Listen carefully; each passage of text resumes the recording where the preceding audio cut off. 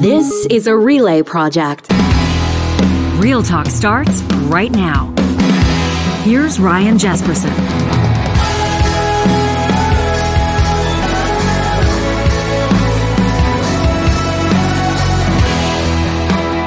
Real Talkers, we're grateful to have you here with us on this Friday, the 3rd of March. Jesperson and Hicks coming up in just a second. We're going to check in with Sarah Larniuk. She's a freelancer based out of London, England. She's just left Ukraine. She's been reporting there, doing remarkable work from the front lines over the past year or so. Obviously, that 1-year anniversary of Russia's invasion of Ukraine just passing, and we've been looking at it from a number of different angles. She's been doing storytelling in an intimate context, one-on-one, meeting the people of Ukraine, the personalities, by name, by face, the ones that are sticking around, the ones that are risking their lives, the ones that are fighting for their sovereignty, for their independence, for self-preservation.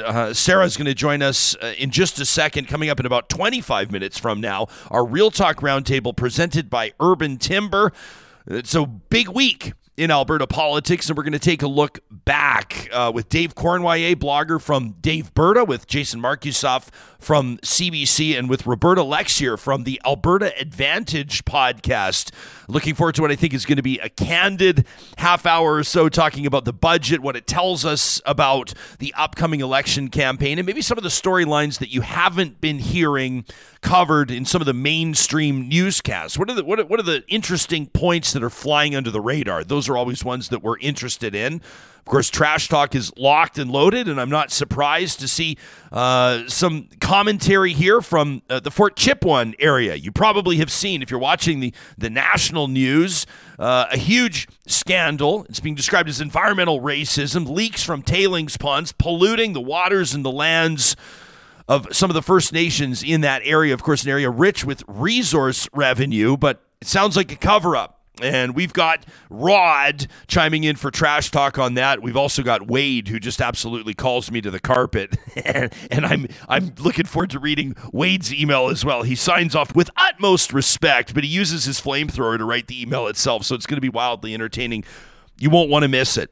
As mentioned, Sarah Larniuk is a Canadian freelance producer and reporter based out of London in the UK, working frequently all across Ukraine. She's just left Ukraine, arriving back in London within the last 36 hours or so. Prior to Russia's invasion of Ukraine, Sarah's main beat was reporting on climate change, coverage for which she's been listed now as a finalist for an award from the Canadian Association of Journalists. She joins us live from London. Sarah, thank you so much for making time for us, and it's nice to see you. How are you settling back into London? Obviously a completely different reality from which you've become accustomed. Yeah, completely different. Ryan, thanks for having me. This is, we'll get into some of the storytelling that you've done. I want to get into some of the people that you've met and obviously the impact that it has on you as a storyteller. But as mentioned, you've made a name for yourself doing a lot of work on the climate beat. How did this, do I call it an opportunity? I mean, how did you wind up in Ukraine covering the war literally from the front lines? How did I end up here? Boy, that's a story and a half. I guess my first experience in Ukraine came in 2019. I'd always wanted to tell stories of conflict, principally because, yes, war brings out the worst in people. That is without a doubt true. But it also, in my experience, brings out the best things that human beings have to offer. And I'm really drawn to telling stories about that resilience, about that ability to overcome. And so in 2019, I went when the war was at a much smaller scale and had a chance to familiarize myself with the country a bit. And so my intent had originally been to continue reporting from there. A couple personal things got in the way and the pandemic. And then when the invasion happened in February last year, I just knew it was where I had to be. I knew that exact moment wasn't the time to go just because every news agency in the world was on the ground. But as soon as I could after that, I took my vacation time from my job at Canada Land, where I was producing the podcast there, and I hit the ground. Yeah. So you arrive there, and obviously it's going to be something completely different than what you're used to. It would be something that would blow most people's minds. You've got this nation that is standing steadfast. we talk about the 1-year anniversary of Russia's invasion. It's also right around the 9-year anniversary of the Russian invasion, the annexation of the Crimean Peninsula. What vibe did you get from the moment you arrived? What were some of the first things you noticed about maybe the resolve of the people or what you were seeing around you? Yeah, I remember the first few days. I mean, I eased my way into the country the first time I went in after the invasion, and I started in Lviv, that western Ukrainian city, and I was really moved by one of the first things I saw was street performers, and they were really latching on to these like Ukrainian pride songs. And so in the street in Lviv, it was still less than 3 months after the invasion, street performers were performing these, kind of morale boosting songs. And I remember just wanting to cry because I'd wondered whether it would be possible to even enter the country again in those days right after the invasion. And so to see that level of resilience from the people, to see like 100 people swarming around these musicians, and then I mean the video you're showing now, again, I've witnessed that again and again. This one's from just last month. People dancing in the streets. It's a resilience that I really struggle to put words to. Of course, that's my job, but it's very difficult to explain just how determined the Ukrainian people are to keep living. Yeah, there's like you talk about resilience. There's also like a defiance, isn't there too? There's and you notice that from I think from the leadership, the top political leadership, all the way down. Yeah. When you were talking to people on the street, I mean, I'm always curious to pick a storyteller's brain to understand your method or your process. Would you make your way around a town square? Would you? How are you unearthing these stories and these people who you ended up representing to the rest of the world, to a global audience? Not so much. I don't so much go around like on the street, but a person always knows someone who's doing something else in this war. It's actually ends up being like a very small world once you get there on the train out of the country. I ended up knowing 3 people in the single train car that I was on. So it ends up being a small network of people that all know each other. And so once you meet one person doing something, they know someone else doing something. And those are the people that really kept me coming back. Because like you said, resilience, defiance, those are kind of the 2 words. Like the thesaurus needs to come up with more terms for those words, because they seem to be the 2 words I use the most in my reporting. But when you talk to the people that I've had a chance to meet, I think a lot of people hear about that sense of humor that Ukrainians have. We've seen the memes and different things like that have come out of this war, and the resilience that push to keep going. I want to be clear that it is masking a lot of trauma. Yeah. Like, I think we're willing to accept that, like, oh, okay, they're laughing, they're joking, they're moving on. It's as soon as you start having a deeper conversation with someone, you realize that it's more complicated than that. Yeah. Like I spoke to a street artist in the eastern city of Kharkiv, and he was showing me one of these paintings he did on a wall, because during the bombing of that city, he was determined to give people hope. So he started doing street art.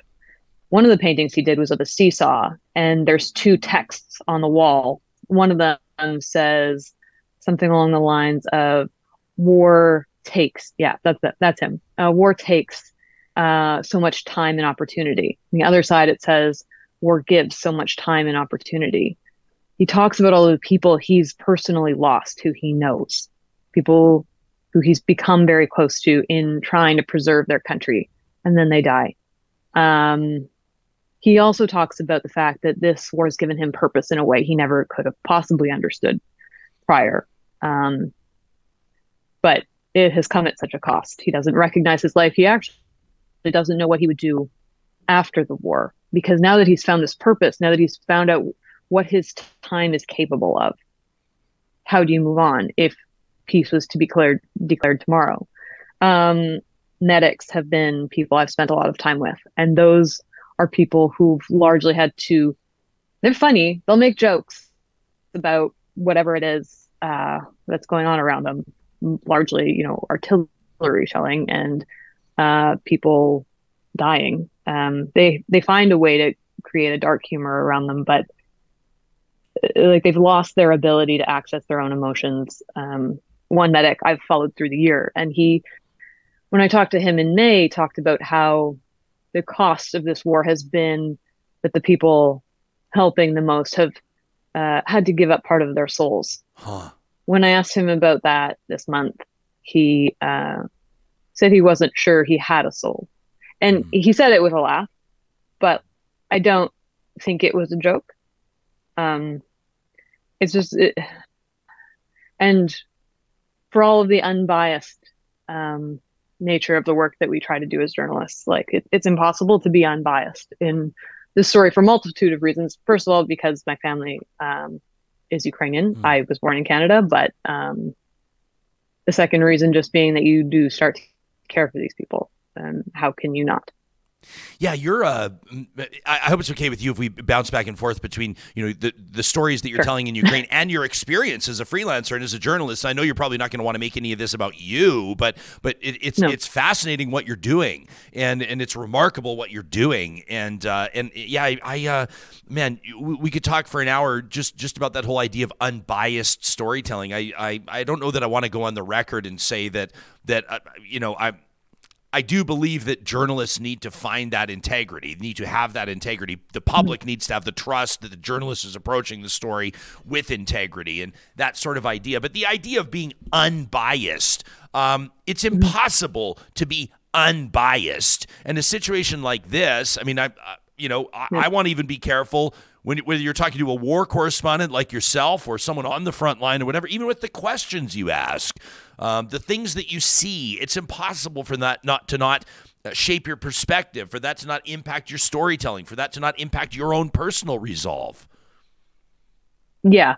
And I would say that the way I've always navigated through that is that it's okay to be biased towards human life, like towards the preservation of human beings. I'm okay with that bias. This isn't a equal-sided conflict. This was a clear invasion of one sovereign nation, and so I'm okay with the idea of being biased towards not destroying human life. Yeah, I think it's safe to say. Can I ask you about Ilya? I want to show for those that are watching on YouTube, and for those listening on the podcast, you can follow Sarah on Twitter. We link to her handle in our official tweet announcing the show's guests, and of course you can find it in the show notes as well. But Ilya here, a real estate agent before he became a soldier. You say this year changed his life forever. He's grateful because he's here while his fellow soldiers are not, hoping one day to represent Ukraine at the Paralympics. I mean, how many thousands of Ukrainians left office jobs to fight? Can you tell us about Ilya? Yeah, it's hundreds of thousands of people. So I think when you talk about a soldier losing their life or losing their leg, in the case of Ilya, and having severe burns from, he was working in a tank and his tank went over an anti-tank mine, exploded, killed everyone else on board except for him, amputation of the leg. And this happened in October. And he's still in the hospital now, healing from the infection. And his face, his arms, his body, he will forever remember this war every time he looks in the mirror. But when we use the word soldier, sometimes we forget that in this case, these people weren't soldiers prior to February 24th last year. These weren't people who signed up wanting to defend the country, but they had to. I think I don't know how to navigate this diplomatically, but we tend to have an easier time accepting loss of soldiers' lives because, like, oh well, they signed up for that, right? It's another level of complication and trauma in this story that they were forced to. You know what I mean? Yeah. No, I do know what you mean, and I think even I try to. We talk about this a lot on the show, and not just in the context of war. We're talking about the like natural disaster, or for that matter, things like unemployment. Like just with anything, as humans, we hear these numbers. How many tens of thousands of lives have been lost in this conflict, or how many people were killed when the boat disintegrated off the shore of migrants off a shore, and 59 people. Yeah. It's like that's 50. I know I'm not saying anything profound. But I don't know that There's we do 59 enough. human beings, not 59 migrants. I totally understand what you It's mean. why I want to Like, ask you about like Ilya, like this specific is wording. This is one person who has a name and a life and a past and a present and a future, and it's just you posted something just a couple of days ago, and it was right after you and I had connected. We were looking to have you on the show earlier in the week, and you're telling us, you're like, I'm in transit. You're like, I'm on my way back from Ukraine to London. I mean, this is all really fresh for you. And you posted a photo, what looks to be from the train station, and you muse publicly. I wonder if after the war is over, it will ever get easier to leave this country, because as of now, it's heart-wrenching. Can I ask you to get personal for a second? As you took that photo, as you decided to post that publicly, what's going through your mind? And now, maybe 48 hours later, how are you processing it? It's heart-wrenching to leave, because when you leave it, there will be other things that are happening that you're missing, the stories you're not telling, and you feel a responsibility to be there telling those stories always. When I moved to London, I moved to London specifically to be closer to Ukraine, but I also knew, having been in the country, that I couldn't be there all the time. It's too much. You move way too fast. And for my own mental health, I knew I needed to be able to remove myself. And so coming back to London is very intentional, but then you feel this guilt of not being there. Why am I so weak? Why do I need to leave? None of these people are able to leave. So you feel a responsibility to be there to tell their stories, I think is what it is. Coupled with the fact that Ukraine is probably the most beautiful country. It was always my favorite country in the world. It's just so beautiful and has so much character. And so it's hard to leave. It was hard to leave prior to the invasion. Now it's just another level of difficult, and now it's guilt. And I know that there's other journalists there. It's not like it's on me alone, but it's, yeah. I get it. I mean, you could. I mean, in all reality, we look at these atrocities around the world, and it's like you could dedicate the entirety of the remainder of your career to telling the stories of the people impacted by just this. And I don't mean just this, like it's a small thing, but I mean, No. gosh, I mean, well, I want to talk about your climate reporting in just a second. You could make the same argument there, right? I mean, Yep. I think that we're just lucky to have journalists like yourselves that are committing to it and that are doing the heavy lifting. Can I ask you on the freelance side? So your structure is a little bit different. Your setup's a little bit different, because you obviously, people can check out, I recommend they check out your Twitter profile. They can link to a bunch of your stuff. You just made a return to Canada Land to sit down with them for a while. You're doing reporting there. You were featured on The Current, on the CBC. You've been doing a lot of work. How is it different as a freelancer, specifically in the context of, I mean, I think of freelancer, the Canadian storyteller Amanda Lintout many years ago, out freelancing independent storytelling, winds up getting kidnapped, held captive, held hostage in Africa for quite some time. I mean, is it, you don't have necessarily all of the supports over there, I would imagine, including maybe security that a journalist with a big outlet might. Does it add to the complications that you have to navigate? Complications? No. Security? Yeah. I'm by myself in the country. I travel alone. I mostly use the train. That's why there's so many photos of trains in anything I post on social media. I'm saving every penny I can, because I'm doing it, like, I front all of the costs for all of my reporting there. And it means that I don't have the ability to hire security personnel that would accompany anyone else going into the country with an outlet. So my security is definitely different. I also don't stand out the same way, however. I'm a single person walking down the street. No one really knows me from anyone but that I have a tripod in my backpack.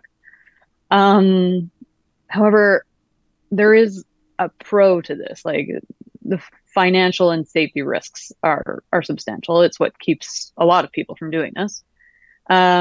The benefit, though, is that a lot of the opportunities I've had to tell very intimate stories, I wouldn't have had those opportunities if I was coming in with a crew, if I was coming in having to answer to several levels of bosses about my security situation, like the way I met the medic that I featured on The Current last week. I just hitched a ride with someone who's delivering aid, and then he brought me to this place, and then I stayed there for 2 days and actually got to develop a relationship with this group of soldiers.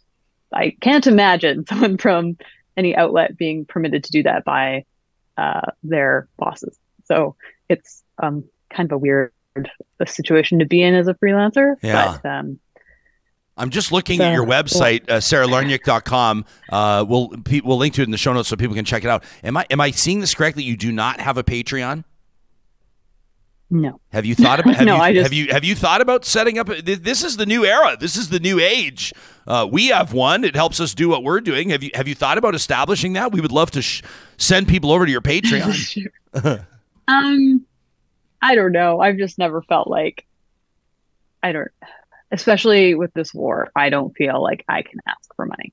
I'm making a living at it right now. I think my fear is that as outlets interest wane as this war drags on, it will become more and more difficult to continue this business model I have.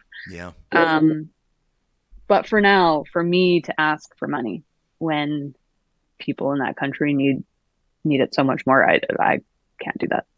Can I be tacky for a second and just pretend like it's just the two of us talking and not thousands of people are going to hear it? But sure. I'm just seeing, friends of ours. I mean, Rachel Gilmore as an example among a roster of people laid off by Global News yesterday, and that's just the latest round of media layoffs, and the landscape's changing, and coverage is thinning out, and these really important stories in many circumstances are being ignored, and that includes in Canadian communities. I want to ask you about climate reporting before we wrap here, but Athabasca Fort Chipewyan, for example, these tailings pond spills. I mean, you imagine, if these stories are being told, if there's not investigative journalists on the ground, if communities are not being represented, then what happens?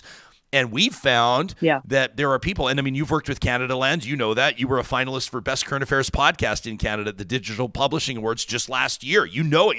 You're at the top of your game. People are looking to support journalism and storytelling in Canada. So this is just my quick pitch to you. I have nothing to gain, but I would say quit being so bashful about asking people for support for your storytelling. People are going to want to pay for at least flak jackets or helmets for you. So next time you're reporting, and I'm not making. I got that already. I'm not. Yeah, you got that. I'm not making light of that, of course. Let me ask you. I mean, we're referencing this story. This is just breaking in Alberta. I don't know if you've seen it, but Alberta. Sorry. I got to stop you because it's breaking only because they've finally proven it. I actually reported this story several years. Okay. I reported this story several years ago. Well, take us into Observer, it. And I wasn't the first. The number of people in that community who've died from cancer, the doctor who was then blacklisted because he said, "Hello, something is happening here. Please, someone do something."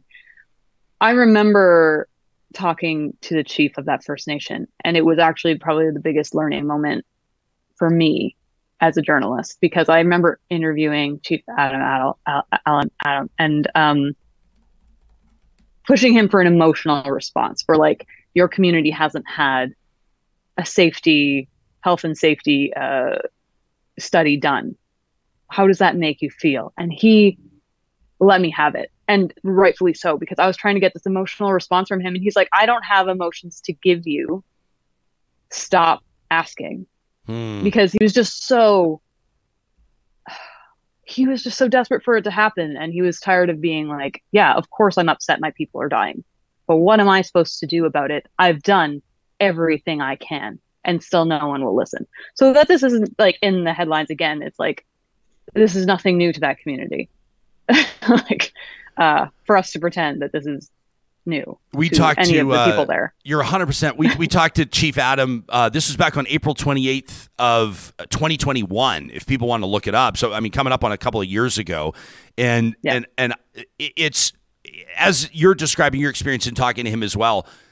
This sounds too childish, but sort of the truth bombs that he drops, the irrefutable evidence that the valid perspective that he brings to the table here on this file is unbelievable. The ongoing, it's, as I mentioned in my lead in introducing you, described as environmental racism.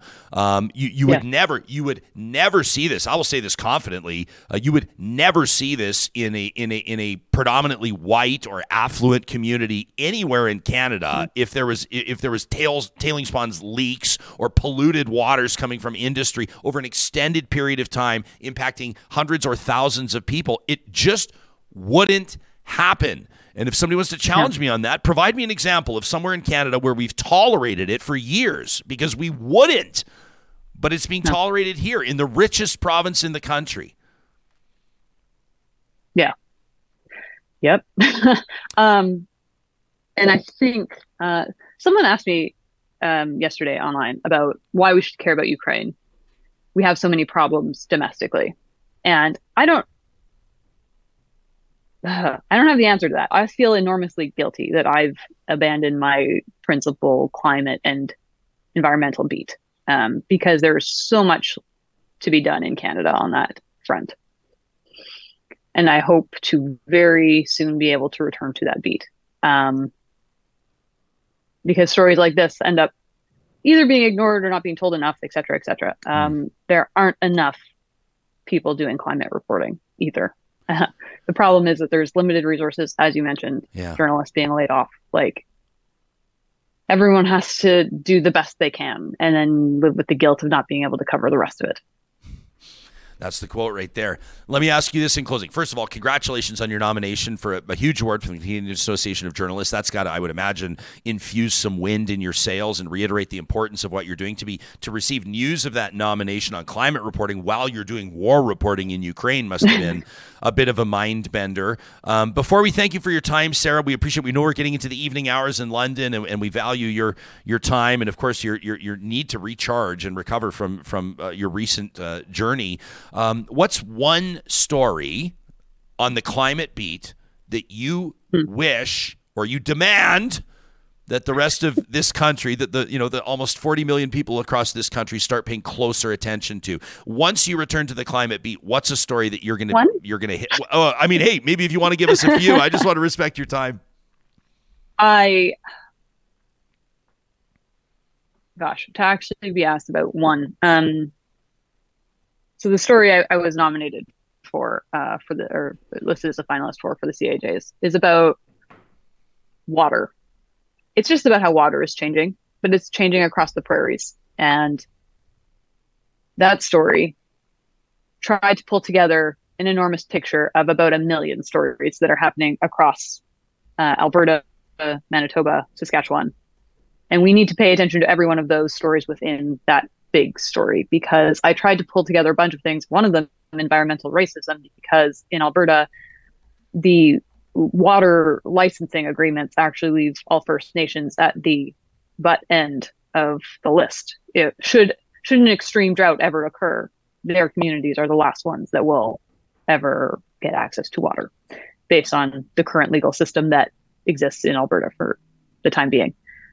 These are the kinds of stories that are the documentary I told about water systems changing because of climate change in the prairies. It's so big, you can't even really fathom it.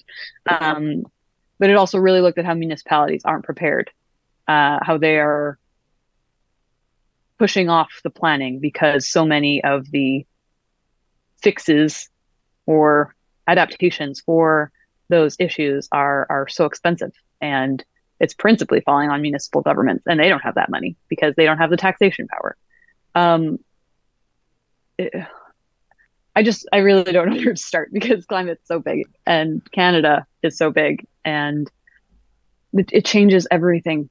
I've reported from Churchill, Manitoba before, and I did a 2-section spread for the Winnipeg Free Press when I worked there, that documented everything from how shrews and foxes and bears and seals, how everything is changing. You can't actually narrow it down. There is nothing in Canada that won't change because of climate change. Wow. Yeah.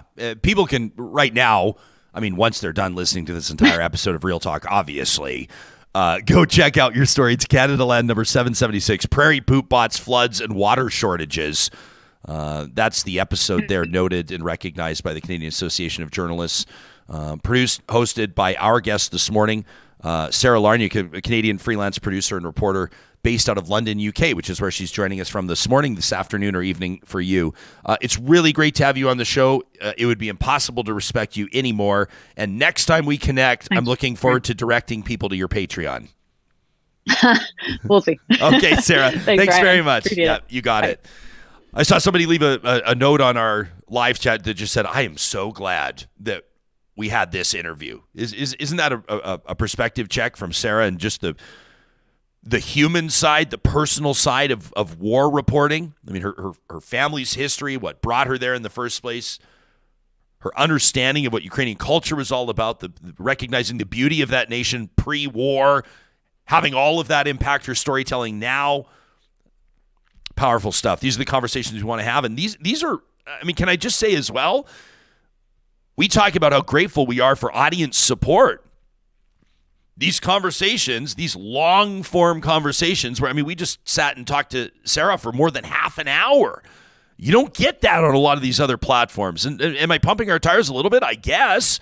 But I'm also just thanking you, our audience members, for downloading and subscribing to Real Talk, for subscribing to us on YouTube, for rating the show on the podcast. I mean, I joke around about that stuff, but it's real. It really matters to us. It allows us to grow this show, to grow our footprint, and to make sure more and more people are hearing the stories that need to be heard. And you go a long way in helping us with that. A special shout out to our Patreon supporters. We're finding new and exciting ways to thank you for your contributions, your monthly support of this show. And we'll have more announcements to come in 2023. Boy, did we have a lot of fun at that whiskey tasting just a couple of weeks ago. You can go to ryanjesperson.com and click on Connect if you want to learn more about how you can support the show on Patreon. Our Real Talk Roundtable is coming up in just a second, presented by our friends at Urban Timber. We're going to be talking Alberta politics. Of course, this show doesn't happen without sponsors like Athabasca University. It's Canada's open university with accredited online programs, world-class ones at that, courses that offer you the flexibility to learn at your own pace on a schedule that suits your lifestyle. It doesn't matter what you're interested in: sciences, the arts, business, human resources, second languages, you name it. Athabasca University's got a program or a course for you. The best part about it is that you roll it out at your own pace. You need to take a month off? No problem. You don't fall behind. You want to fast forward ahead and really hammer out that program, maybe do a semester in a couple of months. If you can make the time for it, it'll work for you, it'll work for them. Find your perfect fit today by visiting athabascau.ca. All this talk about climate, how about the work that Kubi Renewable Energy is doing? Solar energy solutions to power your life. Solar energy, obviously cleaner than fossil fuels. Did you know that more than 80% of Alberta's electricity comes from fossil fuels? We're talking coal and natural gas. Solar energy has life cycle emissions that are 25 times lower than coal electricity. You want to feel good about how you're powering your home or your business? Go to kubienergy.ca today and get a free quote from their team. Doing more installations than any other company in Alberta and BC. It's Kubi Renewable Energy. Now, once you got those solar panels on your roof, you're going to want to reach out to Park Power, your friendly local utilities provider. They work hand in hand with Kubi to make sure that the customers that are seeing more electricity generated in the summer months than they need are getting reimbursed more than the big guys are paying. That's right. Park Power's reimbursement, their buyback rates are higher than you'll find anywhere else. That's just one of the many reasons why we recommend you take your utility business to Park Power. Electricity, natural gas, and internet. The promo code REALTALK23, that's REALTALK23, knocks $50 per utility off your first bill, up to $150. How nice would that be? Today's a great day to take your utility business over to Park Power. Now, if you're an engineer, all this talk about installations and energy is capturing your attention, but to be honest, you're kind of dragging your ass a little bit because you're on your way to the job that you can't stand anymore. You don't feel appreciated. You don't feel valued. You don't even feel intellectually stimulated. You need to head over to apexautomation.ca. They're hiring Canada's most talented engineers and technicians. They're the best in the game when it comes to automation, when it comes to giving people and companies back their time. You can check out their website to learn more about the projects that they're working on and how you might find a perfect fit. Maybe your best career move, if you're a professional engineer, if you're a technician, or if you're aspiring to a career in that field, we recommend you get in touch with Apex Automation by way of their website. And of course, we mention our friends at Urban Timber. They're the ones that present our Real Talk Roundtable every Friday. They're the ones that built our literal Real Talk table. We had a vision and they executed it as only they can do. Their beautiful blend of understanding the stories that are contained in some of these old growth slabs of wood. Some of these have been riding the rails on box cars. I mean, there's so many stories to be told here. But the contemporary design is where they find that perfect mix. Their boxcar collection in particular is crafted from reclaimed rail car planks. The character comes from the wear and tear of the cargo and freight that's been dragged across those planks. Obviously, they're clean, sanded, filled with epoxy, finished with a food-safe coating. Each one of the custom tables built by Urban Timber is unique, never two that are alike.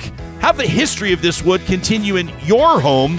You can check out their website, urbantimber.ca, or go see them in person at their beautiful new West Edmonton showroom, including on Saturdays, open 10 to 4. They'd love to see you at Urban Timber. Huge week in Alberta politics. I mean, it seems like it's never a boring week anyway, so it's always a significant week in Alberta politics, but this one in particular, a nearly $70 billion budget, a surplus budget put in front of Albertans by Finance Minister Travis Taves. It's a pre-election budget. It's a campaign budget, as Premier Danielle Smith will look to earn her first full mandate. Meantime, the official opposition, led by former Premier Rachel Notley, is eager to take government back. So what do we need to pay attention to in particular? If you're like me, budget coverage kind of makes your eyes gloss over a little bit. A bunch of numbers and spreadsheets, and the average person, quite frankly, doesn't pay too close of attention. But there are storylines there that matter, storylines of significance. What does the budget tell us about the upcoming election campaign? That's the assignment that our three panelists have agreed to take on in answering that question. I'm joined here in studio by blogger and podcaster. He is the man behind Dave Berta. It's Dave Cournoyer making his in-studio debut. It's wonderful, Dave, to have you here. Thanks for having me on. Yeah, you got it. And we're going to be joined via Zoom by two other political commentators. Roberta Lexier is an associate professor at Mount Royal University in Calgary, studies social movements, social change, and left politics. She's a member of the Alberta Advantage podcast collective. Roberta, it's great to have you joining us, and our panel is rounded out by CBC political columnist Jason Markusov. Of course, for many years, you read his work in Maclean's. He's now over at CBC. That's a great get for them. Is it fair to call this budget, Dave, a sneak peek of what the election platform is going to look like from the UCP? I mean, essentially is a platform, right? What really jumped out at you? You know, this is what the UCP wants Albertans to believe that they'll do as a government after the next election. In a lot of ways, it's a attempted reinvention of the UCP, and it's a 180 from what we've seen. In terms of what they've been talking about for the previous 3 years. I mean, only was it 2019? I mean, it's like the distant memory in Alberta politics now. People have no memory. The McKinnon report came out, and this was Jason Kenney was the premier. This blue ribbon panel was tasked with looking at Alberta's spending, not at the revenue, and they said we're spending too much. The Alberta government is spending too much. We need to cut public services. We need to cut wages for public sector workers. That is like nowhere in this budget. This is a total and that was like Travis Taves' thing back then, and up until recently, and now it's a high spending budget. It's designed to be boring. I mean, you talked about how budgets they're designed to make your eyes glaze over. This one in particular, it's designed to be uncontroversial. Roberta, we talk about the spending in the budget, and I've had some friends wisecrack that this budget essentially endeavors to lop off the NDP at the knees, because all of a sudden the United Conservatives are doing what nobody thought they were going to do, which is spend as much as the NDP might spend, or spend as much as, for example, the NDP is spending in BC. When you first saw the numbers, when you first saw the budget, what was your first thought with regards to what it does to the political dynamic in Alberta right now? Yeah, I mean, I think I actually disagree a little bit with what Dave said in that I don't actually see this as a huge departure in some ways. I think, on the face of it, it seems like a huge departure, but I think the general strategy is pretty obvious here that under Kenny, the first few years of this government, they cut. And then now they try and refund a little bit of that, but it doesn't make up at all for the cuts that have been made over the course of the past term of government. And I think what we have to really pay attention to is that year over year inflation in Alberta is about 5%, and Alberta's year over year population growth is about 3%. So anything in this budget that is less than an 8% increase is actually a cut. And so instead of doing brutal austerity measures and demanding these enormous cuts, Danielle Smith's UCP are offering some targeted, modest increases and letting inflation do the work for them of these budget cuts while making themselves look good. And I think the last point I'll make here is just that where they're spending the money is, I think, very important to look at. These are generally aligned with their ideological principles. This isn't just general spending on social programs. This is spending on charter schools, on private healthcare delivery, on the expansion of oil and gas in that sector. And so, I think on the surface, it looks like a big spending budget, but I think we have to be a little more critical of it than that. I like that poll quote, inflation doing the work for them. That's a good one. Jason, what in particular, we've had a few days now to sort of like let this settle into, obviously you're working on your columns. And what was one thing about this budget, or maybe one thing around the budget that surprised you a little bit? Was there something that was unexpected? What strikes me about the budget is that what we're talking about mostly is the spending, is the big numbers, $68.3 billion. That this is a pre-election budget, sure, and they want to give back. They don't want to expose themselves to have the NDP continually saying they've cut. They're doing terrible things. But what they didn't do is I don't know if they gave a central image in people's heads about what this budget is for or who this budget is for. Like, this is the healthcare budget, or this is the budget that's going to save a big amount for Alberta's future. It dropped a lot of things, and it tried to do a lot of different things for a lot of different constituencies, like Red Deer's $30 million airport expansion, or money for LRT to the airport, the seeds for LRT to the airport in Calgary, or one school here, one school there, some general sort of average increase in healthcare, but no big single picture. I don't know, with an election in just under 3 months now, what from this budget people are going to be taking into the ballot box with them and saying this from the budget 3 months ago was amazing or incredible. I want to ask all three of you this question. Dave, I'll start with you because, Jason, I'm glad you mentioned that. People say, what is the ballot box question, or what will the ballot box question be? You would say maybe in 2019 it was like a referendum on the carbon tax, or if you want to politicize it, a referendum on Rachel Notley's carbon tax. What's this one going to be?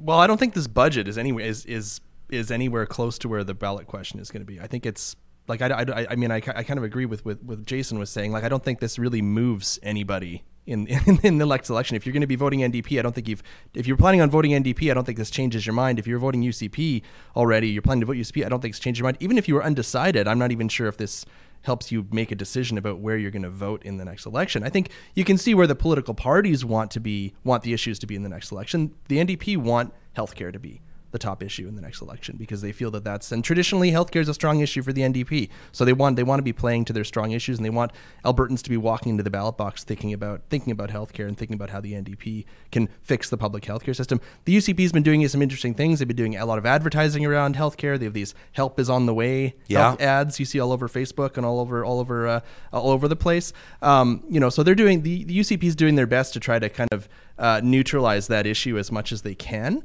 But I don't think people generally really trust the UCP on healthcare. It's a bit of a stretch, especially after the past couple of years.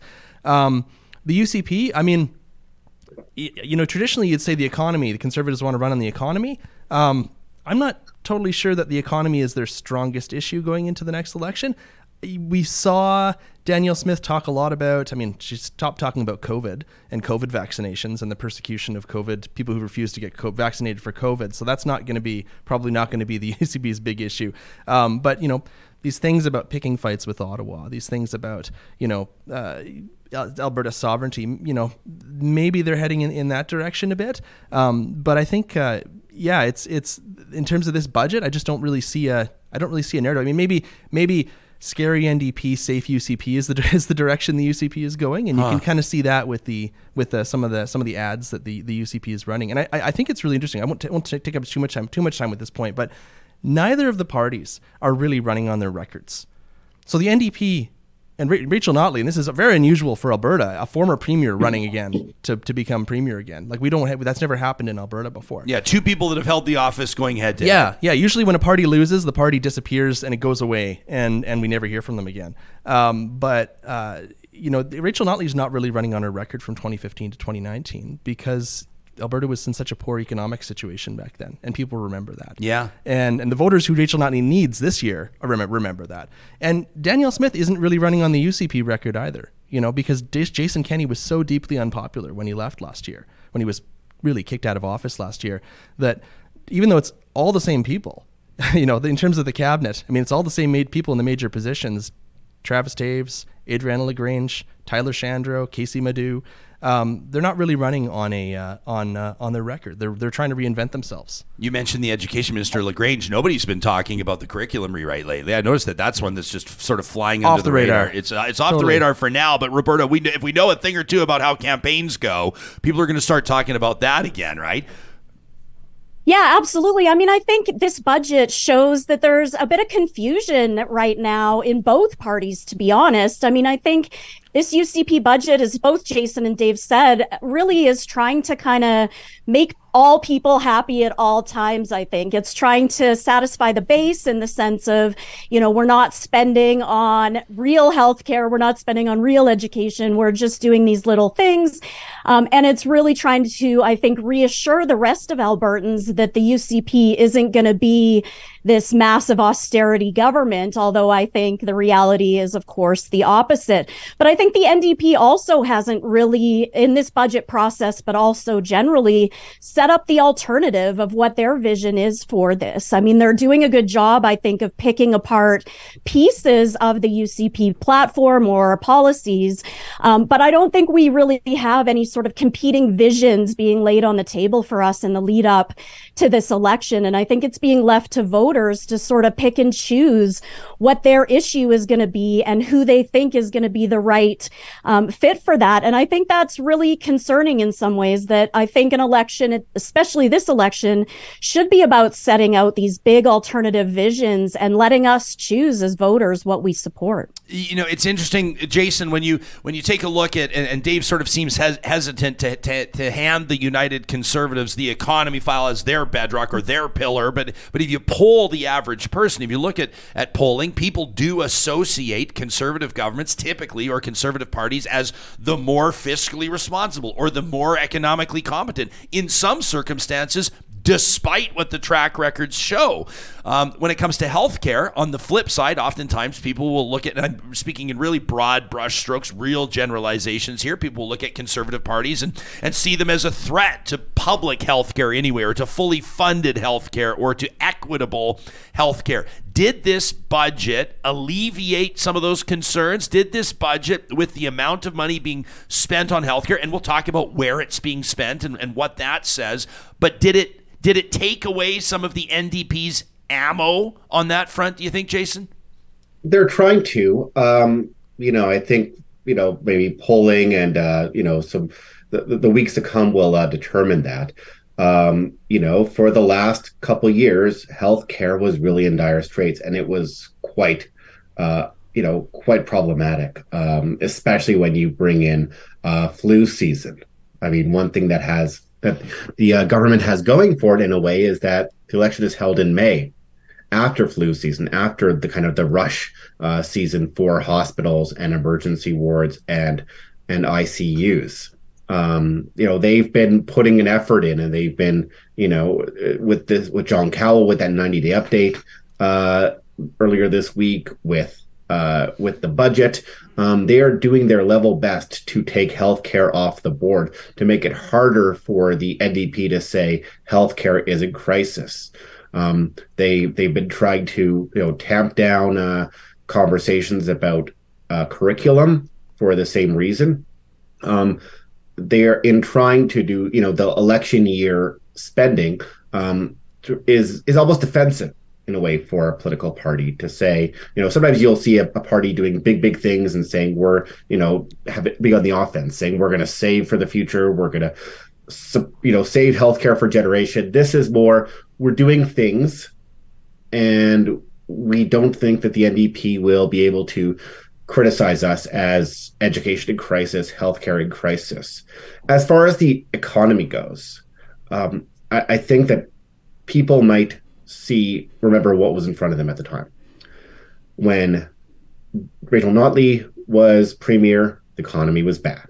When Danielle Smith is here now, the economy is good. And the economy is currently good, and we want to ruin a good thing.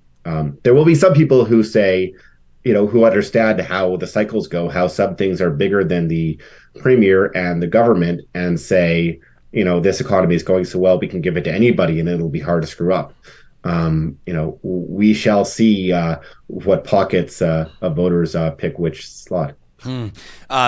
Interesting comments in our live chat on YouTube. Steven says the NDP needs to evolve from hollering and heckling. If they want to gain anything anywhere, trolling on social media won't win them gains. That from Steven. Tracy says the NDP ran a terrible campaign in 2019, but then again, MLAs probably didn't know how to solve the big problems. It's likely scary to realize how bad things are.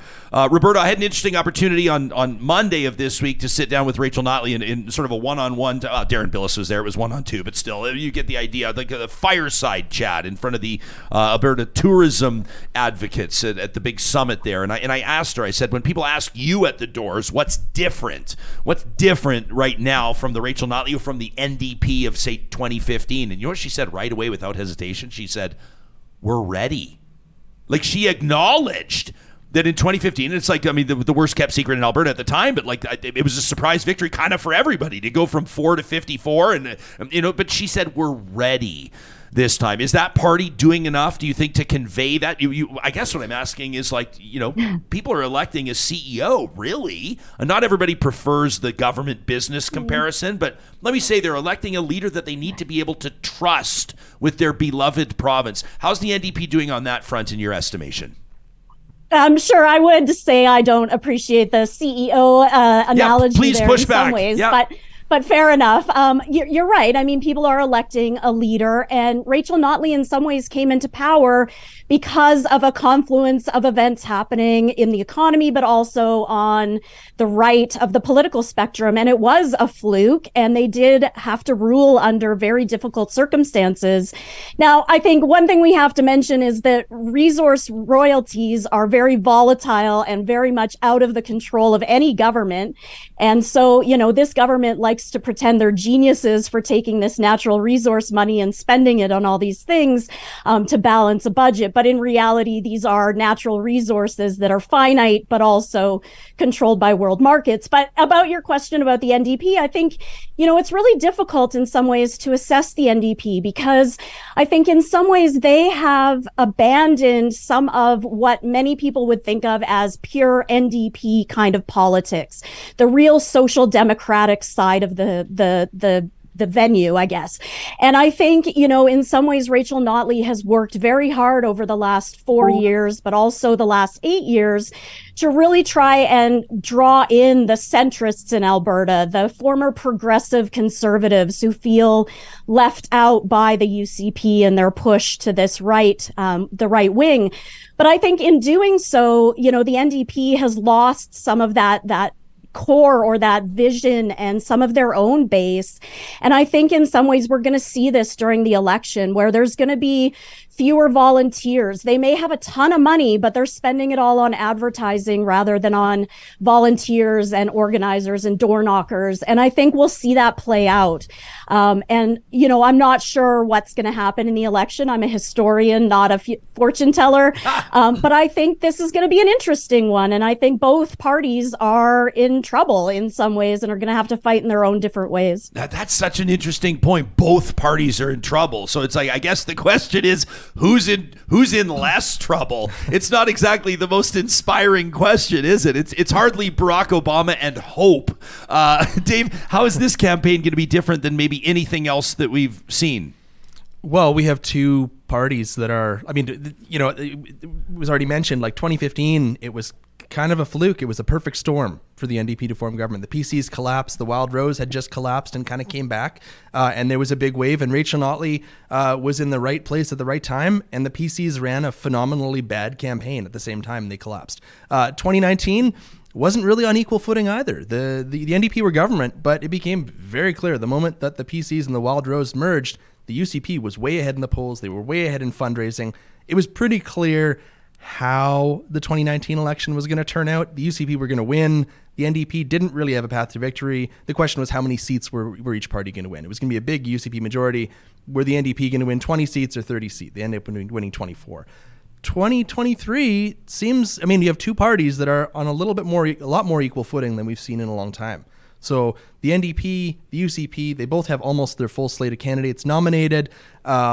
They both have a lot of money in the bank. I mean, the NDP had more money in the bank. The UCP is catching up after the last quarter of 2022. They raised a lot of money. I expect they'll be raising a lot of money. They're getting a lot of support from some big business PACs right now. We've seen in advertising. The polls are close, especially in Calgary where it seems like it's going to matter. I think that's the big difference between this election and previous elections is we actually have two legitimately electorally competitive parties. Now, I mean, I talking about touching on what Roberta was talking about, like, yeah, the NDP this isn't your grandfather's NDP. There's a lot less shop stewards running and activists running for NDP nominations and nominated for the NDP than there are lawyers and energy economists and people who would traditionally be, 10 years ago, they would have been running for the Progressive Conservatives. And especially in Calgary. And this time they're running for the NDP. So it really shows how Rachel Notley, and this is an intentional thing, they've moved to the center. I like to call the NDP a center-left-ish party because they're not really a left-wing party. And sometimes they're not even really center-left. But they've really focused on nominating candidates that appeal to that center group because that's where they feel their path to victory is to actually winning votes in Calgary. And yeah, I've talked to New Democrats who are longtime hard party activists and actual leftists, and they don't feel like they really have a home in the NDP. But the NDP is decided it wants to be a Big Tent party. Yeah, well, I mean, they probably decided that they want to be a I'm not. I was going to say they want to be a serious party. I don't mean that in Roberta. I'm not ignoring you, Jason. Roberta, they want to win. They want to win. Jason, go ahead, and then right back to Roberta. Jason, go ahead. To that point, and Roberta can jump in afterwards. But the reality is that for most of the last several decades, the NDP base was 7, 8, 9, 10%, maybe in the high Ray Martin days, 20%. To govern, they need to do more. They need to do better. So they will have to sacrifice some of that base that constitutes about 9% of the populace. They have to chase the other 90%. I mean, of course, they're not going to get 90%. They're, we're not in North Korea here. But to chase 40% of the vote, 45% of the vote, like they got in 2015, they have to wind up disappointing a lot of people on the traditional core left when their support was in the single digits. This is an interesting comment here from Dwayne, who says, and I'd be curious to know who he's talking about, but he says a former Peter Lougheed era cabinet minister compared Rachel Notley to Peter Lougheed. This brings me to Roberta, to my point. I was going to say we actually this is a true story. Last night skating on the outdoor rink, me and my buddies, and I won't say of course, but all of a sudden talk turns to politics, and you have like the ardent conservative who just you can't wait. He's just very like the people that are very passionate regardless of partisan stripe of their party. He was very proudly flying the conservative flag in this conversation last night, and then a buddy of ours who's actually a financial manager, and all the things like if you were to stereotype, you would think he was a conservative voter. Well, it turns out he's not, and it turns out he's going to have an NDP lawn sign. And they started kind of getting into this thing, and he said to me, you tell me, he says to our conservative buddy, he says, what's one thing that Rachel Notley really blew it on? What's one thing where she really blew it when she was premier? And the guy's kind of humming and hawing. He goes, wow, minimum wage. He's like, minimum wage really hurt a lot of the employers. And then this guy goes, yeah, but like, what about the people earning minimum wage? And so we start having this debate, right? And by the end of it, we've got this debate happening on how Rachel Notley was actually governing like a progressive conservative. And I was just doing my best to stay out of it. I just had a nice smile on my face listening to but how would you, like when Dave talks about them as a center-left party, I mean, how do you characterize the Alberta NDP? They're a little bit different than any other NDP across the country. Absolutely. And I think this is one of the challenges with the NDP across the country and federally is that they are now a mix of very different parties, that the Alberta NDP is very, very different than the BC NDP and all the other NDPs. And, I think it's interesting to hear this conversation about how, the metrics or the strategy that Rachel Notley and the NDP are taking is to try and attract those former progressive conservative voters, that centrist piece. And as Dave said, they're kind of center left. I'd say generally center right. Yeah. But the reality here, I think, is that the NDP, no party really in this province is offering an alternative vision, which is actually quite popular. And so the NDP is trying to attract this former conservative voter, which I think there are many, and it may work out for them, especially in Calgary. But the reality is that there's actually a lot of popularity around things like socialism. The Poor Fraser Institute just discovered socialism is actually very popular in Canada. The Green New Deal is incredibly popular. An energy transition, a just transition, regardless of what the Alberta UCP wants to claim. And so the reality is, I think, the NDP is making this calculation that they can attract enough from that center-right group to take power. But I think actually they might be more successful if they promoted a real alternative vision of this province that wasn't reliant on natural resource revenues, that was focused on providing programs for people to transition out of this economy that, whether we like it or not, is coming to an end. And so, I think both Jason and Dave are right that this is the strategy the NDP has taken. I would argue, and I would like to tell them, I think it's the wrong strategy. I think they should actually be trying to bring in all of those other voters from their base and the young people in particular who tend not to vote, and that's where they should be focusing their attention. But I'm not in charge of their electoral strategy, and so we'll see how that all plays out in the end. Yeah, I'd be curious to pick your brains on this idea, which is like which voter or which faction of the party any party is willing to, I won't say, do I say sacrifice or neglect? You know what I'm saying? Like, you look at, for example, a conservative party that may swing further and further to the right. Now, whether that was maybe on COVID policy or maybe it would be some form of or manifestation of its economic policy, but you may say, well, they're willing to lose or to risk losing the centrist element of their party. Whereas if the NDP, for example, might be willing to adopt what some might describe as a more center or center-right ideology or position on something, they would risk losing the hard left, as an example, or be willing to. Who do you see that impacting most? Where do you see that happening with the two parties here? And what do you read into that? Like, do you see the NDP saying, maybe we're always going to have support from the far left because they don't have another option, so maybe we don't throw them as many bones? Do you see the conservatives saying the same thing about the centrists? What are you reading into it? Yeah. One of the big dynamics in this election is that. Oh, sorry, was that for Dave? No, go ahead. Go ahead, Jason. Go ahead, jump in. You're going. One of the big dynamics about this election is that there are no other choices. People will see there is a binary in a way we haven't really had in Alberta in a really long time. I mean, yes, in 2019, it was clearly a Notley versus Kenny campaign. But, there was still the Alberta Party and Alberta Liberal Party at the debate podiums. Podiums? It says podia. Oh, good question. Platforms. Elections, there you go. Debate platforms. There you go. Split the middle. Podia. It is Podia. Well, it's actually, no, it says actually, I'm just looking at Wiktionary.org and it says both are acceptable, but Mark Yusoff, I've never even heard of Podia before. There you go. Or I could have gone easier and say lecterns. Yes, if you wanted to really class it up, yeah. There you go. Trying to. Anyway, I had a point there. The debate is going to be two people. Traditionally, the way you decide the debate is who has seats in the legislature. Two parties have seats for the first time since I think '93, when it was just Liberals and PCs. And the Alberta Party and the Liberal Party don't seem like they're going to have anywhere near full slates or significant amounts of candidates in ridings. They certainly don't have many nominated yet. The parties on the to the right of the UCP, the Wildrose Independence Party and Independence Party, don't seem to have much traction. It's in a binary race. Everybody, in the same way the States is like this. It's one or the other. So there are going to be those on both on the UCP side, on the kind of the traditional, very, very hardcore Smith base of the UCP party, saying we just have to band together and get this party elected to keep away the NDP. And you're going to see the same thing among a lot of people on the left. People will say we have to, all band together, keep out the UCP, because I think in this election, maybe even more than the last election, there'll be a lot of catastrophization of the other side.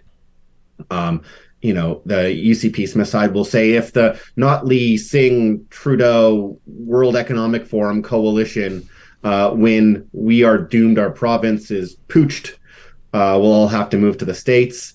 And you'll have a lot of people in the NDP camp saying if Smith comes in, we have another 4 years of UCP government under Danielle Smith, who's to the right of even Jason Kenney. Who knows what's going to happen to this province? Maybe we'll have to all move to BC and open wineries in Penticton.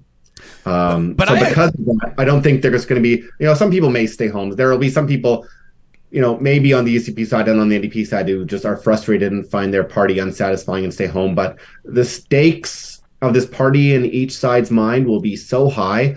I expect pretty high turnout this year. And I expect there to be not a lot of people who are going to be sitting on the sidelines. I can tell, Roberta, that you totally disagree with that.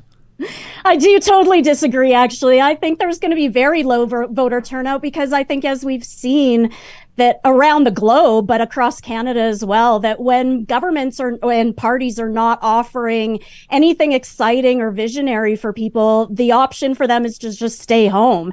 And I think that's what we're going to see a lot of. I think Jason's right that there's going to be a lot of catastrophizing, and a lot of people will vote on that basis just to keep the UCP out or to keep the NDP out. But I think the fact that, the NDP in particular isn't mobilizing their base or a potential base means I think that a lot of people are going to end up just staying home because they're not going to see a vision in either party. And I say that from a personal perspective that, I'm a hardcore voter. I believe very strongly in voting. And honestly, I'm starting to think maybe the solution is staying home and not voting, that is my vote to the system, that the system has failed. And I'm not happy to support anybody at this point. But I look at 2019. I don't know if any people were saying there were great visions by either party. I mean, democracy, what was it? Economy, jobs, pipelines. Jobs, economy, pipelines, A big, bold vision. Yet turnout was 68% compared to, below sub 40s, sub 40s, I think, even in the 2008 election.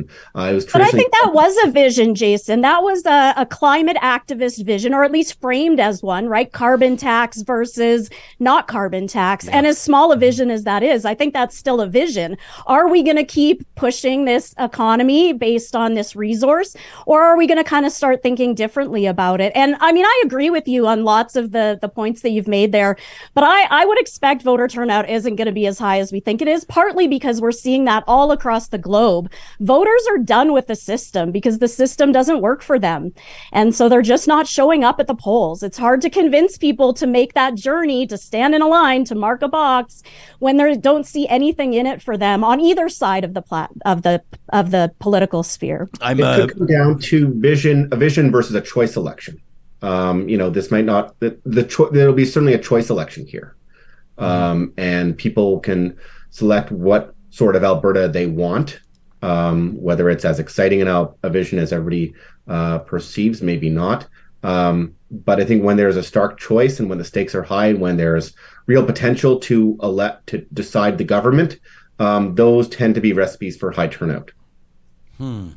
I'm not gonna. I always try to offer these caveats before I say something obvious. So to these three esteemed panelists, nothing I am about to offer is profound in any way.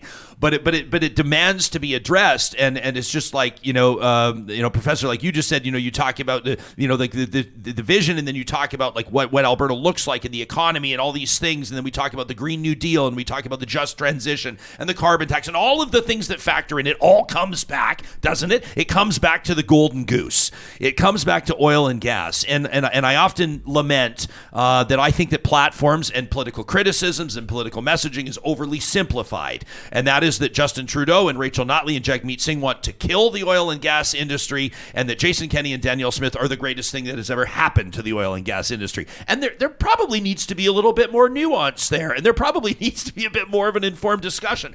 But the whole context of our conversation today is the budget that dropped earlier this week. And you and I were talking, Dave, before this show started, off air in the green room, $16 billion in forecasted royalty revenue, and you're talking about the piece of the pie, and of course that number could change. This is forecast, and forecasts often do.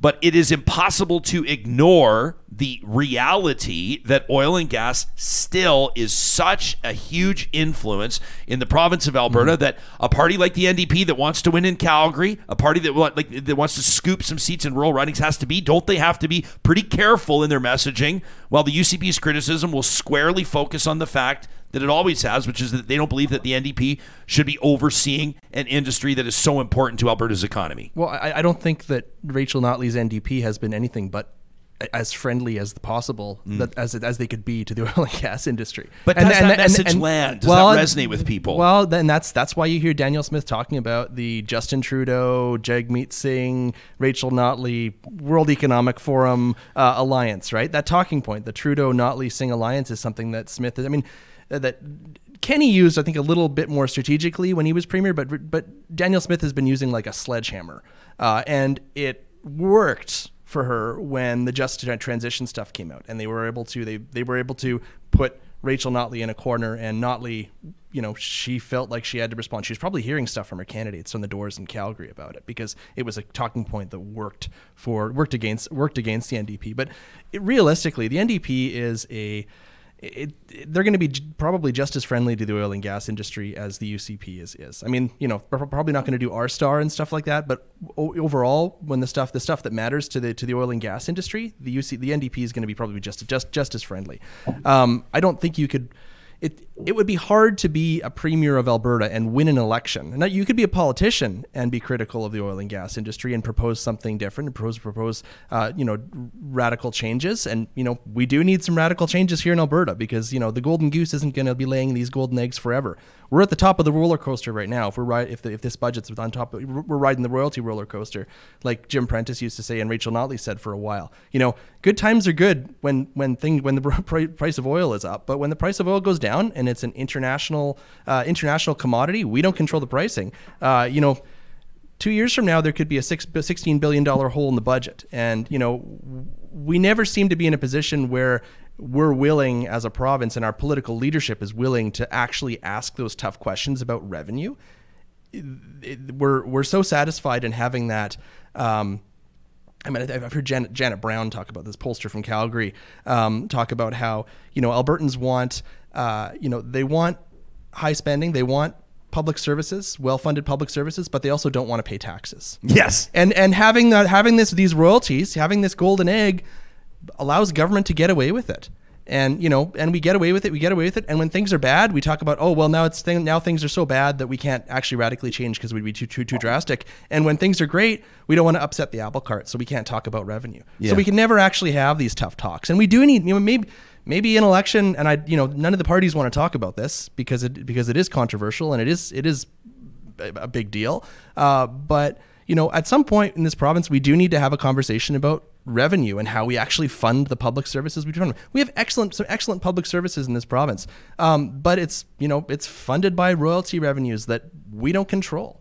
Yeah, but Dave, you're asking politicians to have a very unsexy conversation. It is. Right before an election. Listen, I want to respect all of your time. We've kept you way too long, so I just will ask this in closing. Essentially, what this all comes down to is that Danielle Smith can lose, if my math is correct, she can lose 18 seats and still win. If my math is correct. It's around there. Put it that way. She can certainly lose 15 seats and still win. Rachel Notley's got to gain 20 seats to form a majority government. Roberta, what's going to happen? Can Notley do it? I mean, I've been saying for 2 years now that I'd put money on them not doing it because they're not doing what they need to do to actually win this election. So, I mean, I'm very skeptical, but I mean, personally, I hope that they can do it, but I don't think they can. What do they need to do to win the election?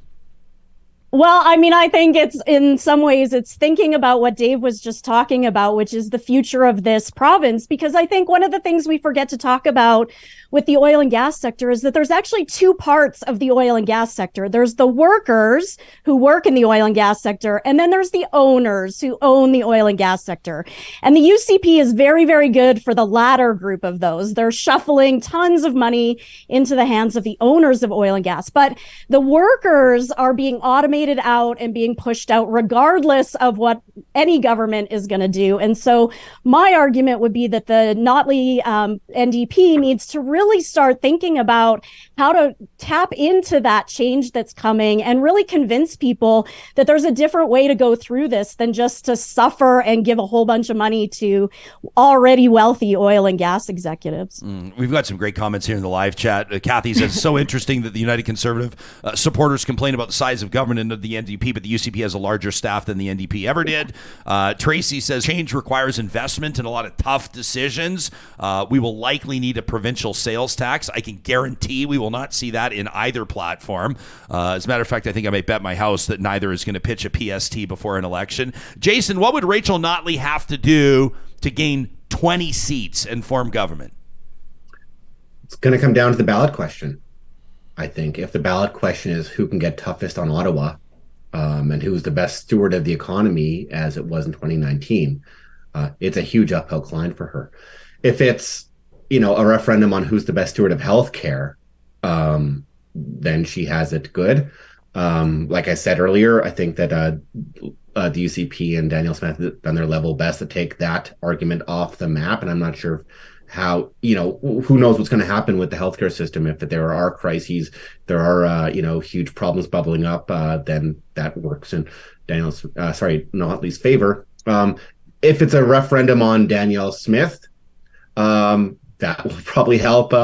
It always helps if people, if it's a referendum on the leader in charge, that helps the thing. But I think what it might come down to is it becoming a referendum on who's offering the more radical government, who's offering the more radical choices, and the person offering more radicalism loses. And you'll see both sides trying to paint the other as radical and themselves, as in this budget, as the moderate, reasonable, competent choice. Yeah, I like that point. I agree with you there. Dave, final word to you. Yeah, I think I'm touching on, just continue on Jason's point. I think that the two parties will present themselves as Danielle Smith will be steady as you go with new leadership, not Jason Kenney, and Rachel Notley will present herself as steady as you go, but new leadership without Danielle Smith or Jason Kenney. Yeah, I want to thank all three of you for great insights in this roundtable. Roberta, you can catch her commentary on the Alberta Advantage podcast. She's joining us from Calgary. That's where Jason Markusoff is as well. You can read his great work at cbc.ca, and make sure you check out the Dave Berta podcast and Substack. That's Dave Cornway joining me here live in the Real Talk studio. Thank you very much to the three of you.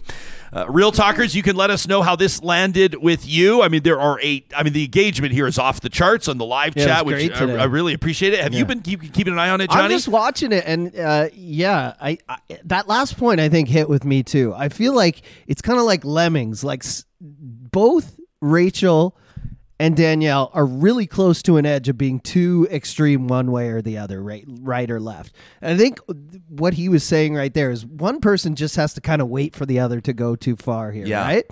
But for me, I want to hear Rachel I know we talk about just transition on the show all the time, but I just want to hear a more firm plan. I think if she can win people over in Alberta, that she has a really good plan for just transition and getting there. I know it's going to take a while. I think that can really help her. I heard a really great quote the other day. I was going to say it on the show because I know you'll love it. someone said, the Stone Age, we didn't stop using stones. We just found better ways. And that's where we're going. Like, you see all the analysts saying, and I know 60 years ago we said, we only have 50 years of oil left. And that, it's kind of like not true at all. But that's where everything's going right now. Oil's going to be too expensive eventually compared to other forms of energy. We're not going to stop using oil. It's always going to be there. But the economy, the amount of it is going to diminish a lot, right? Yeah. So I just feel like, right now Danielle's like, it's going to be devastating. We can't lose a quarter of our economy, blah, blah, blah. And Rachel, I think, just needs to give us a really good plan or make people feel comfortable with how we're going to get to this. And I think if she could do that, she could win over more people, right? I like this comment here from Jason, who says, I'm really surprised nobody's talking about the Sovereignty Act and how Danielle Smith... We didn't talk about it at all there. No, and you know what? But that's, first of all, with a panel like that, we can go for 6 hours. You know what I mean? There's so many things we didn't touch on. Obviously, you're going to get election coverage here on Real Talk that's going to look different than anywhere else, and you're going to go, well, the writ hasn't even dropped yet. What are you talking about election coverage? Let's be honest. The campaigns are underway, and this is something I know that people care about deeply, but Jason's right. A 4-year term, some of the things we talked about, this fear-mongering that'll happen, I don't even know if I want to call it that, but you're going to have each leader or each campaign painting the other leader as an extremist or as a radical on some other front. And BV some of it just said, Notley's not an extreme leftist guy. I didn't say that at all. No, I know you're not, but I'm just saying like, they'll try to paint her like that. Exactly. Notley's not even close to a radical leftist. As a matter of fact, radical leftist, Dave's sitting right here. I'm not calling you one. I'm just saying that if a person is a radical leftist, they're going to be completely disappointed with Rachel Notley, to be quite honest with you, and spell it out. But a lot of the stuff and a lot of the criticism, I'm going to sound like I'm carrying water for her. I'm not. Prove me wrong. Prove me wrong. But a lot of it is the hypothetical. It's the real tinfoil hat kind of stuff. It's like the Notley Singh Trudeau alliance, the World Economic Forum, George Soros. All the stuff kind of comes around. It's like this implied global conspiracy. With Danielle Smith on the other side, people can say, do you or do you not want Alberta to pull out of the Canada Pension Plan? Like, do you or do you not want Alberta to walk away from the RCMP? Do you or do you not want Alberta to threaten to leave Canada? Like, these are more, this is not sort of like the Trudeau-Singh Notley hypothetical alliance. This is not the fear-mongering or the type of stuff about, like, Klaus Schwab and like, people, wealth taxes, all this kind of stuff. This is like, no. Danielle Smith has said this is what she intends to do, and by winning an election, that's a mandate that pushes her into territory where you can do a lot in 4 years. And so I think that's a bit of a different nuance in how those two leaders will be painted. One of them, Danielle Smith, is spelling out exactly what she intends to do, and it gives the NDP an opportunity to have more focused and direct questions. When you want to talk about radical, threatening to leave Canada. Now, Danielle Smith will insist, as she did on Tuesday when I talked to her and I sat down with her at that fireside chat. I talked about the Sovereignty Act, and she stopped me and she said it is the Alberta Sovereignty within a United Canada Act. She was quick to jump on me and to point that out. And so if you say, well, you're arguing about leaving Canada, she'll say, no, we're not. She will say, no, we're not. But the point is, it gives the NDP some ammo on that front. Yeah, and you talked about pensions, withdrawing from the Canada Pension Plan. It's a big deal. That's a huge. I really feel like it's a sleeper issue. That the NDP kind of talked about it a bit, and Danielle Smith, there was a Rick Bell column, I think it was late last year, it was in December, and she talked about, did an interview with Rick, and said maybe we'll have a referendum on it before the end of, or by the next election, and then as Danielle Smith has been known to do since she became premier, she'll say something, and then a couple days later she'll backtrack on it and say, no, actually we're not ready, we're not going to do that. Maybe later at some point in the future. But these are the kind of things that a provincial government has the ability to do, and if the UCP are going to do something as radical and as drastic as withdrawing from the Canada Pension Plan, which is going to impact every single Albertan, and probably not in a great way, then they should run on it. Then that should be a question in the election, because political parties run election campaigns, they run on platforms, but then they do stuff after when they get elected that wasn't necessarily in their election platform. The big one that I like to point out is after the 2008 election, the Ed Stelmach the PCs got reelected. Then they created Alberta Health Services. They did a massive reorg of the entire public healthcare system, that was nowhere in the Progressive Conservative campaign platform in the election that had just happened months before. The other one, the one that the NDP got huge criticism for, which I actually think is kind of a fair criticism, is the carbon tax. The NDP didn't actually run on the carbon tax in 2015. They talked about taking action for on climate change. And, if you knew enough about that and you were paying attention, you probably would have put two and two together and said, okay, well, they're probably going to consider a carbon tax. But it was never in their platform. So parties can do this kind of stuff. The UCP has done similar things, privatizing or trying to privatize parks, opening up coal mining in the Rocky Mountains. You, Ryan, have talked a lot about the coal mining. Those weren't issues that were front and center in the UCP platform in 2019, yet those were issues that dominated the political discussion in Alberta. And it was something that the government did, and they didn't really have a mandate to do that. And the outburst and the outcrying and the opposition from the people who actually live there in those communities demonstrated that they didn't have a mandate. Safe to say that the Conservatives are lucky that coal mining story didn't surface 18 months later than it did. I mean, they would have a real problem on their hands right now with an election date looming and that much anger from rural areas and typically conservative jurisdictions. Like, the anger was palpable at that time. We talked about lawn sign campaigns and citizen-led action and grassroots kind of stuff. That CPAWS campaign of Save Alberta Parks and those lawn signs was absolutely remarkable. Hugely successful campaign on CPAWS Park. Yeah, you would have been in Kelowna at the time that was happening. Were people in BC talking about that? Of course, and I saw it online too. It's funny, everyone in the chat thinks I'm trying to paint Rachel as an extreme leftist now. They're like, you totally said that. I'm like, holy crap. Hey, man. Dave, it's great to see you again, man, and it's awesome to have you here in studio. Make sure you support Dave on his Substack, and make sure you check out you're back in the podcast game. You took some time out. What brought you back? There's so much going on. I'm really bad at wrapping up interviews. No, it's okay. I just keep this. I got no schedule today. Yeah. There's so much going on in Alberta politics that my good friend Adam Rosenhart and I, we did the Dayberta podcast before. We went on a semi-permanent hiatus before. Yes. Saying, we're taking a break, but we'll come back, and now we're back, and you can find the Dayberta podcast on the Dayberta Substack. Yeah. A lot of people commenting that they love Dave's podcast. Real Talk's still number one, but they said if you need another one, well, it's hard to compete with this. Like, come on. Hey, listen. We believe, like, you talk to, I don't know. Let me use an example, like restaurateurs or brewers, like craft brewers, and they want other restaurants next door. They want other breweries in their district, and I figure the more the merrier when it comes to quality journalism, when it comes to talk shows with integrity that are presenting conversations that matter to people. I think it's great to see the independent media landscape really. I mean, look at who we talked to today, right? Roberta's on from Alberta Advantage. Some people, I saw one comment, someone said the Alberta Advantage pod is a little too seize the means of production for me, which is fine. Like, that's great. They wear their hearts on their sleeve. They say we represent left politics. What you see is what you get. They do great work. They do great work, and that's a valid perspective that demands to have representation. So that's great. It doesn't mean you have to. We don't necessarily sit here and like try to tick boxes. We need the left perspective. We need the right perspective. We need the center perspective every time. But we sure want to make sure that we have platforms for those to be represented. This is a province of nearly 5 million people, and there are many, many different lived experiences that need to make sure that they have a seat at the table. Dave, you're doing great work. Keep it up. You can check out daveberta.ca. Keeping a keen eye as well on nomination updates and things that are happening there. I saw somebody here trying to figure out in the live chat, they go, what's up with Raj Sherman? Is Raj like left or right? So he won that Edmonton Whitemud nomination. He's running as a United Conservative candidate. Raj Sherman, former Liberal Party leader, is now the United Conservative Party candidate in Edmonton Whitemud. Yeah, and he'll be running Racky Pancholi running again. Yep. That's going to be, I like Raj personally, but Racky's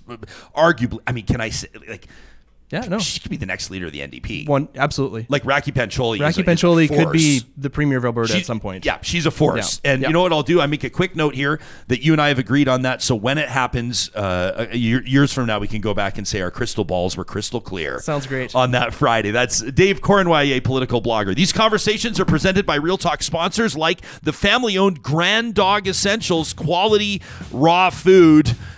How's your family member doing? The furry one I'm talking about, the cat or dog. Grand Dog Essentials wants to make sure that your beloved four-legged family members are getting the protein and the nutrition that they need to live their highest quality life. Do yourself a favor right now, whether it's maybe some joint pain, maybe it's kind of some hip pain, maybe it's the quality of your dog or cat's coat, maybe it looks like it could be better, maybe they're disinterested in their kibble. Whatever it is, this is a great day to check out the blog at granddog.ca. Information and tips to feeding your dog or cat a raw food diet. They deliver to your door in Calgary, Edmonton, or Central Alberta, and the promo code Real Talk takes 10% off your first time order at granddog.ca. We always love when people are wowed by our studio, John, aren't we? We're real proud of it. Dave walks in here, nice, and he goes, "Who built this thing?" I said, "Well, Dave, in fact, it was the team at Complete Care Restoration, and we're so grateful to have worked with them." It goes without saying, when you're embarking on a construction project, a renovation project, or in many cases, disaster restoration, fire, flood, mold, asbestos, you need to be able to trust the team that is doing that work. Based on our first-hand experience, I can tell you with no hesitation that the team at Complete Care Restoration does an unbelievable job. From start to finish, all the way in between. Hey, we've gone back to them a few times, needed this fixed, needed that tweaked. I mean, an unbelievable team of quality professionals. You can find them online at CompleteCareRestoration.ca. Don't forget, if you're in that nightmare scenario, fire, flood, or otherwise, chances are your insurance policy lets you choose who does the work. We recommend you choose Complete Care Restoration. At Friesen Brothers, for more than 65 years, they have been putting quality food on family tables across the province of Alberta. They believe that really great food matters. Check out their family flyers here. If you go to Friesen.com, that's Freson. The Family Essentials flyer gives you some great tools, not just to find quality food for low prices every day, but also the recipes. Yeah, that's right. These are a lot of times they're homegrown, home cooking recipes. Some of them from the family cookbook. That's right. This company's still family owned after more than 65 years. The Family Essentials flyer, look for it in your mailbox if you're in one of the 16 communities that has a Friesen Brothers, or of course you can check it out online anytime. You can find Friesen Brothers under the sponsors link on our website. That's ryanjesperson.com. If your summer is looking like, I don't know, maybe a project is looming in the backyard, maybe it's the front yard you're going to overhaul, you're going to pursue that curb appeal that your realtor keeps telling you about, add some value to your home, or maybe just add some value to the experience of heading outside in your number one investment. That's your residence. Bring your outdoor space to life with the custom landscape team at Eden Landscaping. More than 20 years of on-the-ground experience earning referrals and return business from their clients in the greater Edmonton area. Eden Landscaping's in the business of solving problems. So for you, maybe that's irrigation and drainage. Hey, maybe it's a retaining wall, or maybe it's excavation. They do it all. You can kickstart the journey to work with them today at landscapeedmonton.ca.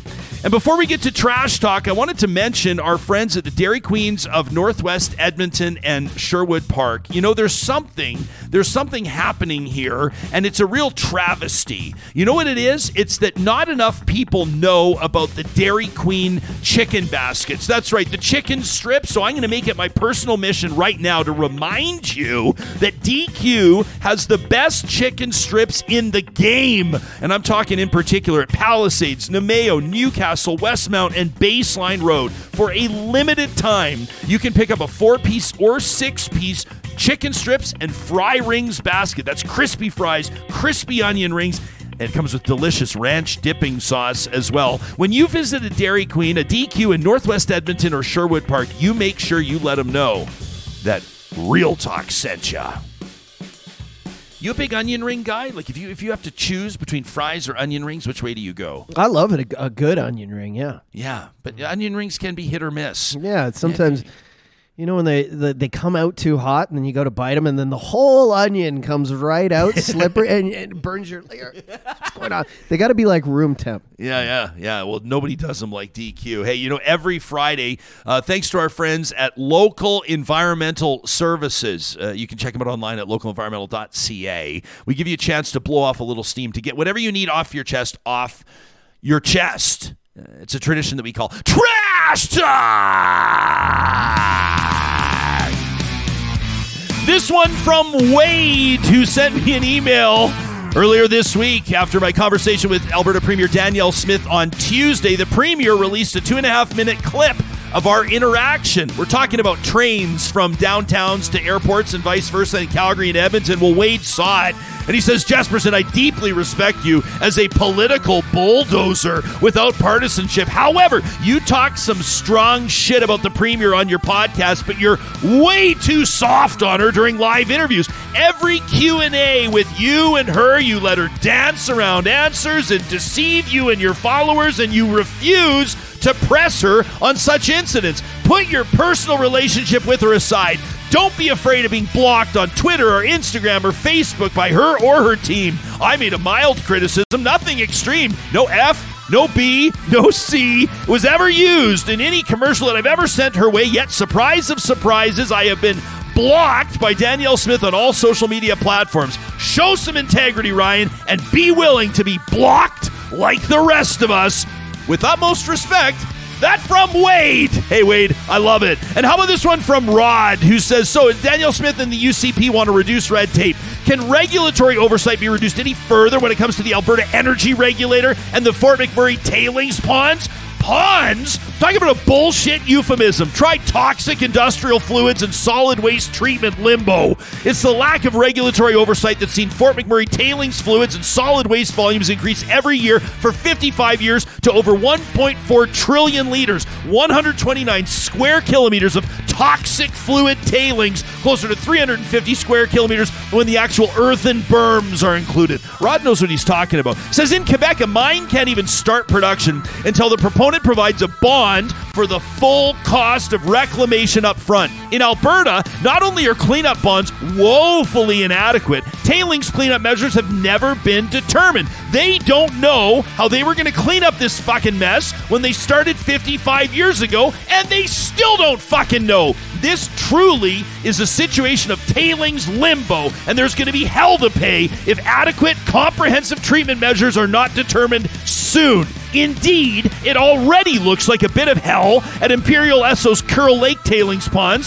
where an apparent breach was left unmitigated and unreported for over 9 months. We just talked about that with our leadoff guest this morning, until recent revelations. This truly is a situation of environmental racism, given that most of the folks directly affected downstream by these poisonous leaks are Indigenous. For 50 years, the Alberta public has been assured that the best available tech would be used to deal with this problem. Hundreds of millions of dollars in research written off into corporate unicorn dreams to find a magical bullet that clearly does not exist. This has been a bullshit corporate delay tactic to avoid responsibility. Though a magic bullet doesn't exist, there are tried and effective measures.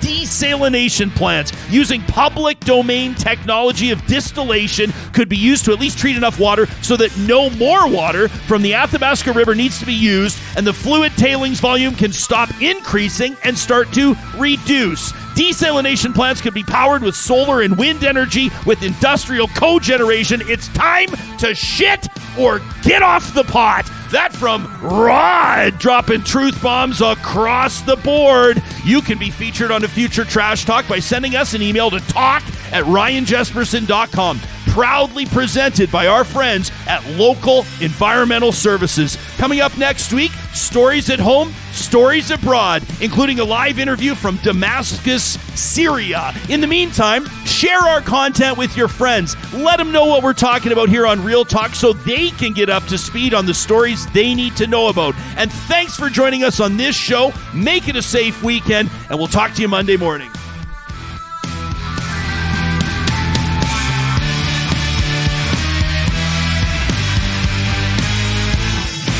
Real Talk is hosted by Ryan Jesperson, executive producer Josh Dunford, technical producer John Hicks, general manager Katie Cook-Chivers, account coordinator Lawrence Derlego, human resources Lena Shepard, website design Mike Johnston, voiceover by me, Carrie Skelton. Real Talk's editorial board is Supriya Dwivedi, Ahmed Ali, Brandy Morin, Ann Castleman, Corey Hogan, Harmon Candola, Catherine O'Neill, and Chris Henderson. Member Emerita, Julie Rohr. Real Talk is recorded in Edmonton, Alberta on Treaty 6 territory, the traditional and ancestral territory of the Cree, Dene, Blackfoot, Saulteaux, and Nakota Sioux. home to the Métis settlements and the Métis Nation of Alberta. Real Talk is a relay project. For more, check out ryanjesperson.com.